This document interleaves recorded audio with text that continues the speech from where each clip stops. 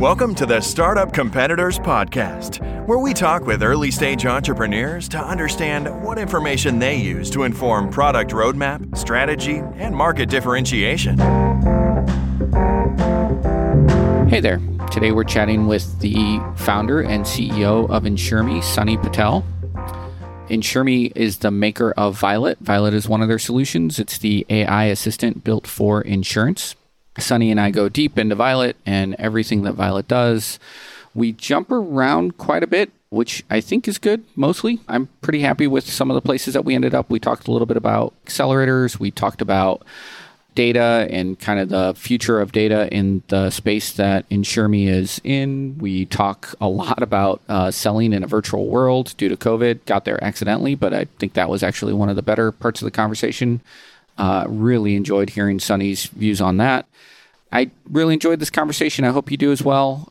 Please, if you like this episode, go find Sunny online. He provides a ton of different places to connect with him afterwards and thank him for coming on the podcast. It would mean a lot to him. It's also a great way to help promote us and what we're doing here. So go do that, and please enjoy the episode. If you happen to be looking for a way to ignite your brand, spark some sales, or maybe just fire up your team, branded merchandise might be the way to do that. You can learn more about different items that are available to put your logo on at fuelmerchandise.com. It can be simple startup swag, corporate gifts, anything you're looking for. You can find it at fuelmerchandise.com. Mention Startup Competitors, get 10% off your first order. Welcome to the podcast. Today we have Sunny Patel, who is the founder and CEO of InsureMe. Sunny, welcome. Thanks for having me. Why don't we start with a quick pitch for InsureMe and what you and the team are doing? Yeah, so my name is Sunny Patel. I'm the founder and chief executive officer at InsureMe. We built a digital assistant named Violet that can help insurance carriers and agencies essentially reimagine their customer experience. So Violet can be customized for helping a user online go through the quoting process and buy a policy online. She can be customized for the first notice of loss experience. So when a policyholder wants to file a claim, she can go ahead and walk them through that. Or any sort of frequently asked question or policy change that a policyholder may want to make. They can easily just hop online and chat with Violet, and she can take care of them from there. Awesome. And then hit us with a couple of quick vanity metrics for the company. So somebody who's listening can get an idea of where you're at on this journey. It can be anything, number of conversations that I've had, customers, funding, revenue, whatever you're open to sharing, just to kind of paint a picture.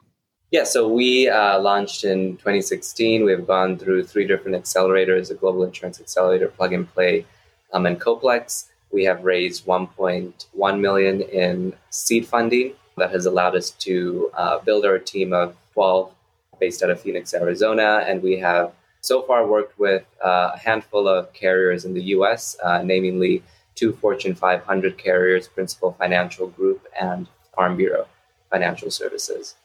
Dude, that's a lot for just a handful of years. Congratulations. That's awesome. Thanks. I'm going to come back to the accelerators because I'd love to hear your experiences there. But before I do that, I will say somebody like super, super focused on insurance tech is pretty rare. So I got to ask, why did you start this company? Why insurance? Yeah, so it just by fluke, honestly. Like I was a freshman in college and I got a part-time job at an insurance agency just down the road from ASU where I went to college, and started doing a whole variety of things, sales, operations, management, and saw that the way the industry was just completely outdated, not really consumer friendly. And so I thought that, this needs to be reimagined. And my summer of junior year, left that company and founded InsureMe. That's fantastic. And then, so that was 2016? That was 2016, yeah, summer of 2016. Nice. So then walk me through the accelerator experiences. Which one was the first one that you went through? Initially I partnered with Coplex, which is a accelerator here in Phoenix, and they essentially take you from idea to your MVP or revenue, and then help you raise your seed round. So I partnered with them to kind of build out our initial MVP, put together the technical co-founding team, and then got applied to the Global Insurance Accelerator in Des Moines, Iowa, and I was part of that cohort in 2018. And that's kind of where we found our kind of product market fit. We saw that what we had built was really impactful for insurance carriers and a solution that they were really desperate for. So we went through that program, found product market fit there, and then went into Plug and Play in 2019, last year. And I was part of the Plug and Play Silicon Valley InsurTech batch, as well as the Plug and Play Singapore InsurTech batch. So it was a whirlwind worth of a year and a half. Why go through Plug and Play if you feel like you had found product market fit before Plug and Play? What was the impetus to go through that program as well?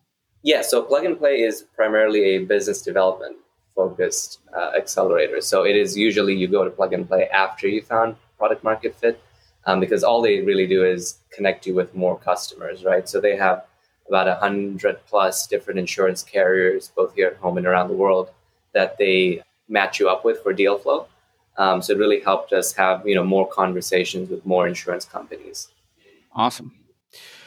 When you think of competitors for InsureMe, who or what comes to mind? So we compete against, some other players in the market that have taken more of a, generic approach to conversational AI, right? So they're not a vertical specific vendor. An example of that can be, just like IBM's Watson. Pipestream is another company for enterprise level conversational AI. And then we do have one, I would say, that is similar to us, Bixi out of the UK. But the space is still fairly early, and it's still in development, I would say. So I think while there's other vendors out there trying to solve for maybe the same problem set, we're all taking a different approach. What makes conversational AI for insurance different or special? Is it the vocabulary being used, the types of problems that you're trying to solve, the backend systems that you're integrating with? Like, when you think about what makes your space unique, what comes to mind? Yeah, so insurance is one of the biggest industries in the world. When we think about our core technology, conversational AI, the lifeblood of it is data, and insurance companies are huge treasure troves of data. So partnering with these carriers to kind of build out a conversational AI solution, we've seen that the technology as a whole can have such a tremendous impact to the organization, because it is, all these companies are very large. They have a whole variety of inquiries and different types of questions that they need to answer, and interactions with their very large customer base. And the flexibility that conversational AI delivers for these type of companies is truly remarkable. Walk me through where you get started with an insurance company. What does a typical customer engagement look like in terms of you've hopefully landed the first phase of that contract? Yeah. Are they coming in and saying, look, let's just focus on either where they feel pain? So is it just claims, or is it just new customer applications, or on day one, are you trying to kind of span across the organization? Yeah, no. So we definitely do focus on one use case first, because the way we engage with our customers is that we do a pilot or POC first, and kind of prove out the technology and the ROI of the actual solution for one use case, and then have a broader strategy to kind of roll it out across multiple other use cases. So it's definitely not, we do kind of go and reimagine the whole end-to-end customer experience on day one. It's just not feasible. And we've seen that because this is all very new to our, target customers, we have to kind of also slow down for them, in a lot of ways. Because as a startup, we want to go and say, oh, let's go and fix all of these different areas of your company. But these are very, very big companies, and it's almost like if you're trying to change course of a very large cruise ship, that just takes time. It's not a speedboat like a startup is. Yeah. I have some prior experience in InsurTech. So I would imagine in the space that you're playing, if people are doing auto insurance, for example, that can be different state by state. It can be different based on the types of policies that are being offered. How much of that complexity enters into your solution? So are you, like, when you think of rolling out within a larger client, are you doing those same type of, okay, we'll start with the pilot, then we're going to start rolling out these 5 states, and then we'll hit these 7 states next? Is it that same thing? Yes, exactly. Yeah. So it's very similar to like how they would do it even internally, right? Rolling out a new product, because it's all about risk, and if you think about it, insurance companies are all about risk. That's literally the business. So they don't want to take too much risk, and so they would prefer to pilot any type of new innovation that comes in on a much more smaller scale. So it can be limited to the geography of where this solution is being marketed, or available to only a certain pre-vetted customer base. So it's definitely not just like rolled out on the homepage on day one. So then this may be a stupid question, but I feel like this is something I would get frustrated with. So then as a user, if I'm like, I can imagine a world where I'm using your solution to get updated quotes for my auto insurance. And then I'm like talking with Violet, and I'm like, oh, hey, Violet, I have a motorcycle as well. Can you give me a quote for that? And then, of course, that hasn't been rolled out yet. How much do you see that where somebody's trying to jump into some other aspect of their insurance and you're just not quite there yet? And then I would imagine for me, that would lead me to be frustrated that I still now have to pick up the phone and talk to a human again. Right. So, I mean, for the pilots, we do tend to we try to limit how far the user can go, right? So we don't keep it very open-ended like we would while it's rolled out at full production. So it's more guided experiences. We use a lot of buttons and form, clickable responses to kind of guide that user to a certain outcome.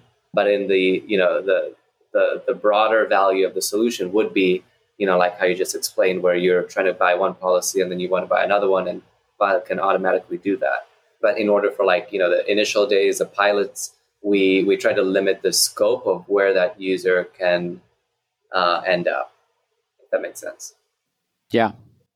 You're currently selling to individual insurance companies directly, implementing the solution for them this will be a question, as opposed to being more of a quoting platform where somebody could just download Violet, start talking to Violet, and then Violet would match them with the best insurance company that kind of fits their need.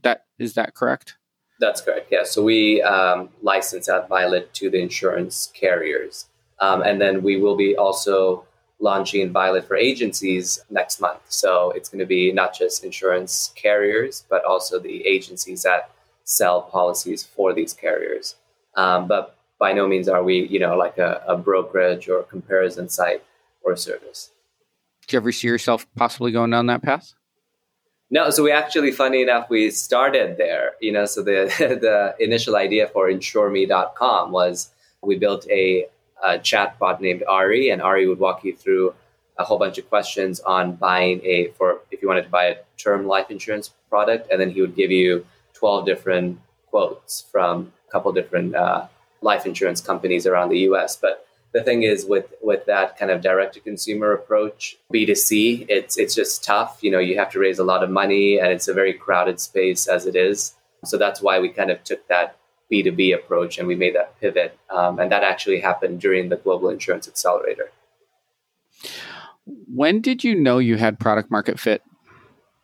I would say, towards the end of the Global Insurance Accelerator, and then once we joined Plug and Play, simply because of the demand and seeing that, what we were solving for was a very real and pressing need of these insurance companies. So it was just, general market feedback that we got, the traction that we were getting from a POC standpoint, and then even like some of the feedback we're getting from investors that were eager to invest in an AI-first insurtech, venture. Can I ask you to go one level deeper on that? Like, because I'm in particular, like I'm really curious about what it looks like or feels like when you know that you have product market fit. So like Was there a day when you just at the end of the day you were like, holy crap, we did it? Like it's working. People are paying for it. Like who knew? Like what can you remember like a specific moment where you're like, oh my goodness, we've done it. We have product market fit. Yeah, I mean, I don't think there was a specific day, but I think when the product worked as intended, I think that's when in my mind, I was like, all right, this is like the right solution. You know what I mean? Because we got revenue before that, and the product wasn't working as intended, put it that way. You know what I mean? So like I saw that, okay, the demand for like, a solution that's trying to solve for this specific problem set is there, but have we built the right solution, right? So I think only once Violet was able to successfully, walk a customer through a sale end to end, and it essentially, we've proved that she can, deliver a very favorable ROI. That's when I saw that, okay, well, not only is the customer happy, but also the user is happy, right? The end user, and the financials make sense. So that happened, I would say, sometime end of last year. Got it. And what is the primary ROI that you're going after, or even financial incentive, I guess, because it may not always be, I'm guessing it can be very different depending on the client that you're working with. What are some of those things that they're trying to solve for from a business perspective when they turn to a solution like Violet? Yeah, so it's a couple different things, right? It would just depend on the use case of Violet. On the sales side, it's obviously like, are we able to acquire customers at a more favorable customer acquisition cost compared to other channels, and increase revenue, enable them to capture more revenue. On the claims side, it's more about reducing the cost to serve and the cost of claim and deliver, a much more favorable claims experience. So we track kind of the reduction in operational costs, as well as the increase in the kind of net promoter score on that claims experience. And then on the service side, it's we're tracking primary KPIs are was this user able to actually complete their task or inquiry without having to go through another channel? So we quantify that, and then just see if we're, in all three cases, I think are we increasing the overall net promoter score of that company? Because if we can deliver a great sales experience on the front end, that's wonderful. But if they fall short on, some of the service aspect or even the claims process where really companies need to shine, then that's where I see a lot of, companies go wrong. And we try to deliver a very cohesive end-to-end delightful customer experience with Violet.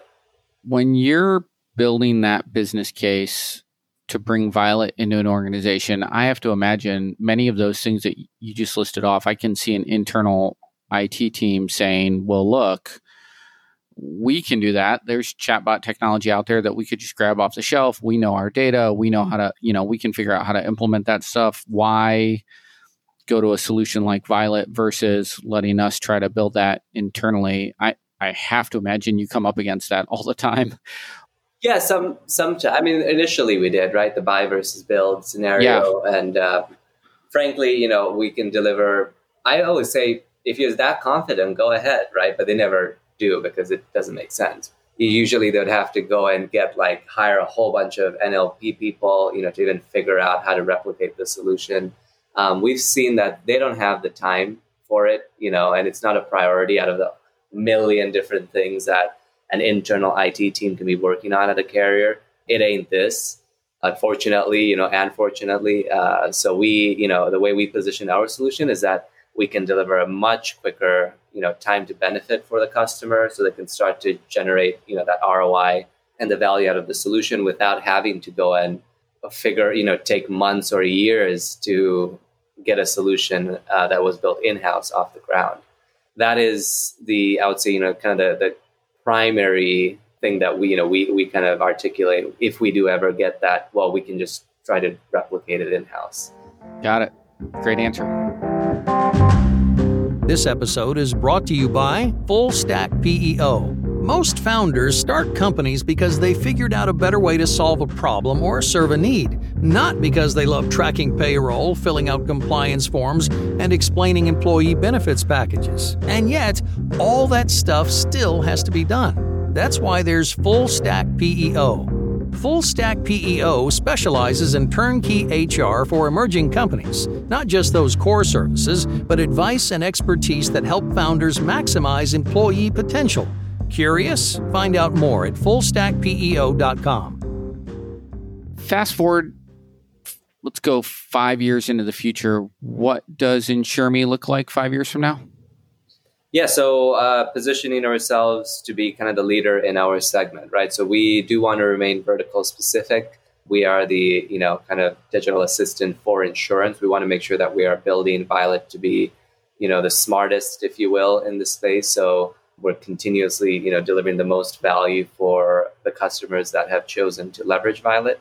I think in 5 years, I do want to, if you think about insurance, there's the insurance carriers, then there's agencies, and then there's agents, as well. So there are far more kind of stakeholders we can apply Violet to and drive value to with Violet. I see us expanding into some of those other, do you want to call it customer segments in the insurance vertical, and then also scaling into other territories around the world. So not just being a U.S. domestic company, but also servicing insurers in Asia, Europe, South America, Africa, and Australia as well. And I neglected to ask this earlier, and it just occurred to me. I've been assuming all along it's primarily focused on like property and casualty, but are you also doing like life insurance, health insurance? Yep. Is it everything in insurance? Everything, yeah. So we're product line agnostic. So Violet can be customized for just about anything you'd want, right? That's the magic of conversational AI. But we have not put her into a box and said, well, this is just a solution for PNC companies or life, health, and annuity. It's for everyone. That's what we work with the companies on, figuring what those best use cases are. We're building out, our domain specific or product specific data sets. So, for example, that's another value add here of working with us compared to building it in-house, is that the customers are getting the value of our data set that's learning from everybody at one time. So they're not having to rely on their own data set and then train the AI over 10 years to figure out how to answer, one specific question. So that is another one of the big value adds of why partner with InsureMe and leverage Violet compared to, trying to replicate it in-house. If you can talk about this, what are some of the challenges that you've dealt with over the last kind of 4 years in figuring out and understanding those data sets? So I can imagine what you just said would make it very hard for an in-house team to do. Also, is what makes it hard for you to do. Mm-hmm. What are maybe some of those kind of false starts, breakthroughs that you've seen over the years that have kind of gotten you to where you're at, specifically from like a data science and technology perspective? So one thing we did fairly early on was, again, partner. And I have to give a lot of credit to the GIA for helping us really find partners to train Violet, right? So this can be agencies or carriers that we work with to really understand, dive deep into like what are their customer inquiries coming in, like to the call center and other channels, and then helping, which essentially helped us guide our strategy of really building out our data set. So focusing on like, what are the top 100 questions that a life insurance company would get when a customer is filing a claim, right? So we approached a whole variety of companies that we've done internal POCs with and leveraged their kind of IP, to train Violet. That's kind of one way we did it. Another way was just talking with a lot of people. I mean, we've kind of put this together with input of just actual stakeholders. So these are the claims processors or agents that are selling policies, and really building out, as many possible inquiries and intents that we could think of, and then relying also on the feedback and inquiries that are coming in from the live instances of Violet that are out there. But that's something that, you just have to wait over time, and people will ask a certain question. Then you have to go in and tag the appropriate intent and the response. And that's something that, has been just building and growing as kind of a spider, like almost like a spider web over the past 4 years. But it's been a whole variety of things. I put it that way. I can imagine. Nothing too like, sophisticated either. It's just like, and that's how it's supposed to be, right? In the early days of a startup, you kind of have to get creative of how you put the thing together. And then now we're going to be investing in some more, sophisticated technology that can help get us to more accurate replies quicker, and partnering with other, data providers that are out there. But obviously, that all costs money. And in the early days when you are starting off, especially before we got funding or anything like that or revenue, you got to kind of do it the old-fashioned way. Yeah, understood. Long term, I would imagine that data outside of just understanding how to create a better customer experience for insurance carriers and agents and everybody else in the value stream, there's got to be other implications for that data long term, right? I mean, I would imagine you're going to be building a data set that if 5-10 years from now, you're going to be able to monetize in other ways as well, correct? Do you guys view it that way? Is that part of what you're part of the long game as well? It's part of the long game. It's definitely not part of the now and urgent, right? Because we're trying to really figure out the actual, customer experience. But then, I mean, the system is, recording everything.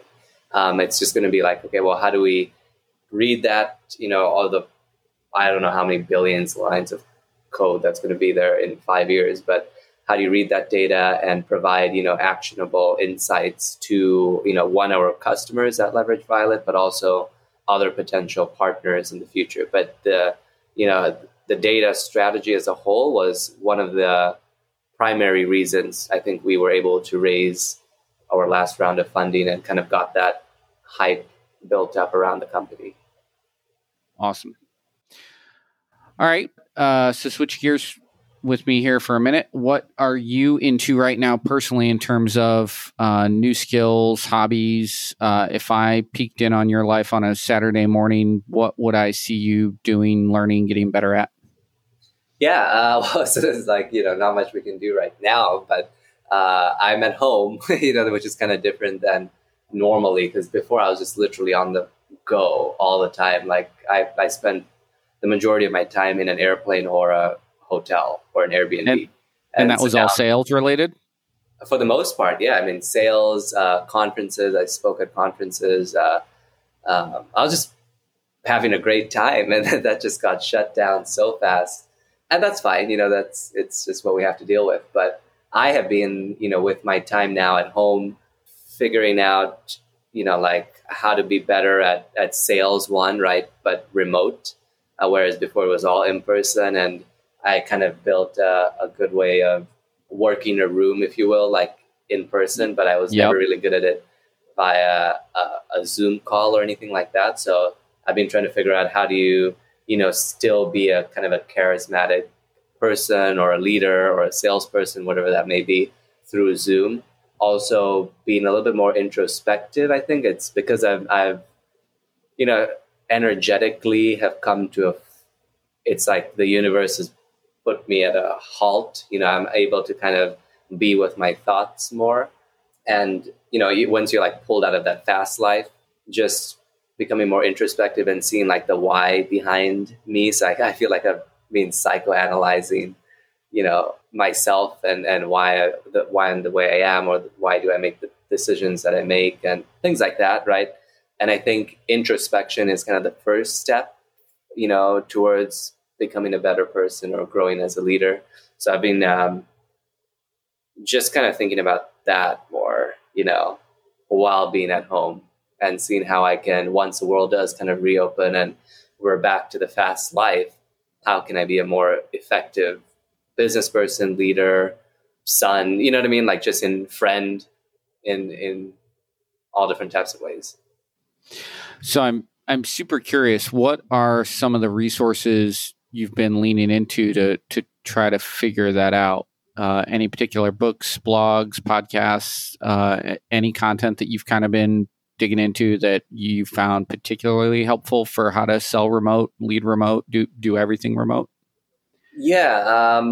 For me, it's a lot of the way I've learned in general, or learn is just I like to do it, so I just have more meetings. I like kind of fill my calendar up with different meetings, and I've just learned by practicing, right? So practice makes perfect, I guess.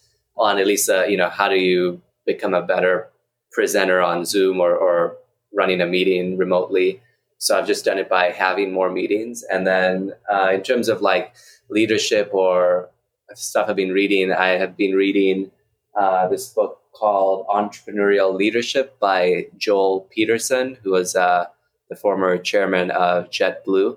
And it's all about like how essentially, whether you're a startup founder or if you're in let's say you're a Navy SEAL or whatever that may be, right? If you're in any sort of leadership position, how you got to kind of possess a variety of traits and how those traits kind of grow as you grow as a person. So I'm only like halfway through it. I'm not fully, finished with the book, but I found a lot of value from that because I can, Joel, the author, gives a lot of examples from his own life, as well as there's a lot of viewpoints or examples of other people and how they approach problems in their journeys to becoming entrepreneurial leaders. Because an entrepreneurial leader is kind of different than, a general leader. They kind of have to wear a lot of hats and have a lot of skills that they need to really strategically apply during different phases of their life or their company.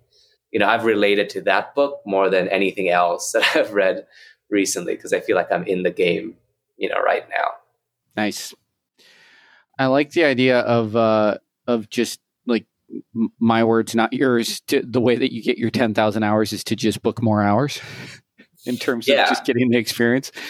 So where do you are those sales meetings? So you're just doubling down your outreach to book sales meetings now? You're doing that with the team? Like, where are you finding the opportunities to do that kind of presenting, speaking, selling during COVID? Yeah, so it's a mixture of just about everything, right? So sales, internal meetings with our team.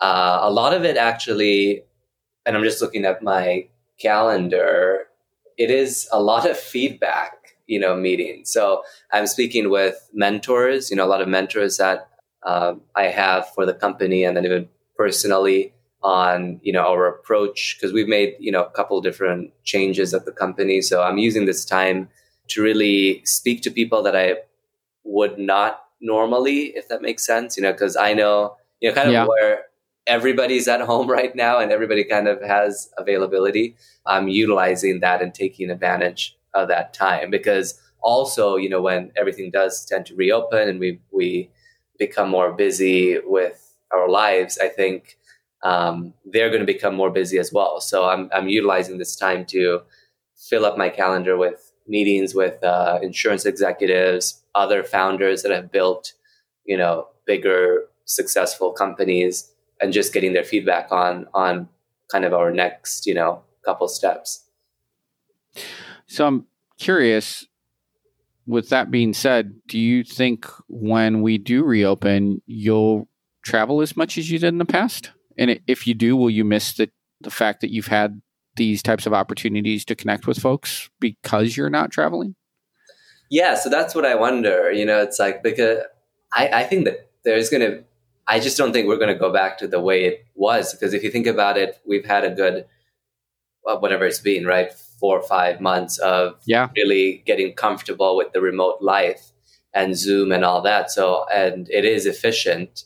So I don't think, even the bigger companies are going to be sending their teams flying all over the place, spending a whole bunch of money anymore even once we do reopen. So I don't know.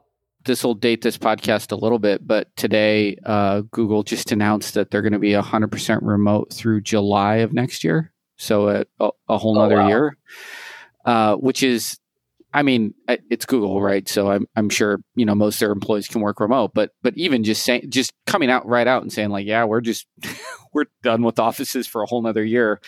and until we see how this all plays out. I mean, it is going to be super interesting when you think about like, will I even have somewhere to fly to when I'm ready to travel? Will they want me there? That's the thing, I don't, maybe it definitely might not be for work anymore. Before I had the luxury of, there was always an excuse to go somewhere, you know what I mean? Like, as in a conference, as a customer meeting. Yeah. And then I would make it into like a holiday as well, just stay another couple of days and explore the place. But now I've been somebody that has been traveling ever since I was born, like all over the world. And I'm just used to being on a plane and in airports and all of that. And when that gets taken away so abruptly, I think that's like one of the hardest things I think I've found this whole time, is just trying to be in one place, and not be bouncing all over the world. But I'll definitely still travel for fun, hopefully there's that reason too. Yeah. I used to travel, well, I guess it would go in spurts, but I would travel a fair amount throughout the year, and I loved it as well. I like going to new places. I like eating crazy food. I like meeting new people. So it's very much something that I kind of, now that I don't have, I complain about it when I did it, but now that it's gone, I'm kind of like, I kind of want to go to a conference or something. I want to get out and see people and do things. Yeah, exactly. You never thought you'd say that. You know what I mean? Like, I want to go to even I say, like, I want to go to an InsurTech conference. Like, I mean, like, I never thought those words would come out of my mouth, but I do miss it now, all of those different things. So I was talking to somebody here in just this morning in a one-on-one. I was talking to somebody on our team about kind of sales in a COVID world. And, one of the things that we were talking about was the challenge of, even if you do attend a digital event, there's no it's not networking like you would typically have, right? I can't just grab you by the sleeve and pull you off to the side and be like, oh, hey, Sonny, tell me more about what you do. Like, so when you're in those events, how do you make the most of them, or based on some of the research and reading you've been doing, how do you think you will make more of them in the future? I think, what I've done is people that I do want to, because I'll agree with you. The magic all happens at the after party or at the cocktail. You know what I mean? Yeah. Like, it's not at the fireside chat, where basically half the people are asleep. It's usually done at like the party or like the after party where you're having drinks with people. And then that's where like the deal or the relationship is formed. And now without that, like I just kind of go to the guest list and I'll see like, all right, this is somebody I do want to talk with one-on-one. And then I will reach out to them and schedule a time for a half an hour call with them, just one-on-one. But yeah, I mean, I don't think they've figured out a way to kind of replicate that, because that's the magic of in person. That's the magic of being social, and you can't really do that online. Quick strategy and tactics. So you're reaching out to them to say, hey, let's grab 15, 30 minutes, chat one-on-one. Are you doing that in Zoom? Are you doing that in LinkedIn? Are you doing that in email afterwards? When are you doing that? Definitely after I do it via email or LinkedIn. LinkedIn actually works pretty well for me. They do tend to, respond if I just slide into their DMs, and then I just say oh, hey, if this is a normal conference, I'd buy you a drink, but here we are, nice. We can just do a virtual happy hour and make a cocktail over Zoom. Okay, that's pretty well played. So you're still doing it really timely. So the event, the networking event wraps up, and you're finding the 2 or 3 people you wanted to connect with and hitting them right away. Yeah, exactly. So because it's just like anything, right? Any sale or whatever, you got to do it while the lead or whatever is hot and top of mind. So yeah, that's kind of, and it's a lot of experimenting. I'll try out different the first line, I guess, or whatever you start off your paragraph with. So I try out different things and see what gets a better response. But I think keeping it real, keeping it conversational, just like how you would if you were at the bar, you know what I mean? Like, people tend to respond well with that. I don't keep a lot of my messages very formal, but that just might be my style. No, I love it. I think it's great. And I mean, I would be much, much more likely to respond to somebody who hit me up right away. They did it just like they would at the event. Like there's zero chance I'm not replying to that person, even if it's to just say, hey, can't right now. Let's chat next week. Exactly. Yeah, that's great. I love it. All right. Well, I've probably kept you entirely too long. Thank you for that digression. That was awesome. I really enjoyed that. I never thought the podcast would get to pick up lines on LinkedIn, but I'm glad we got there. Yeah. All right, Sonny. If people want to learn more about InsureMe, what's the best way for them to do that? Or if they want to get in touch with you, where is the best place for them to do that? Yeah. So to learn more about InsureMe or Violet, it's just our website, InsureMe.com, and that's spelled INSURMI.com. And then if you want to reach out to me, I'm available and easily reachable on LinkedIn. So it's just linkedin.com/SunnyPatel94 or Instagram, again, slide into the DMs, SunnyPatel94. And that's like, I'll just be real with you. That's like the easiest way to get in touch with me, because email, I will get 150 a day, so it can take some time, but a quicker way is just LinkedIn or Instagram. I can certainly appreciate that. All right, Sonny, thank you so much for taking the time. I truly appreciate it. Thanks a lot. I really enjoyed this podcast.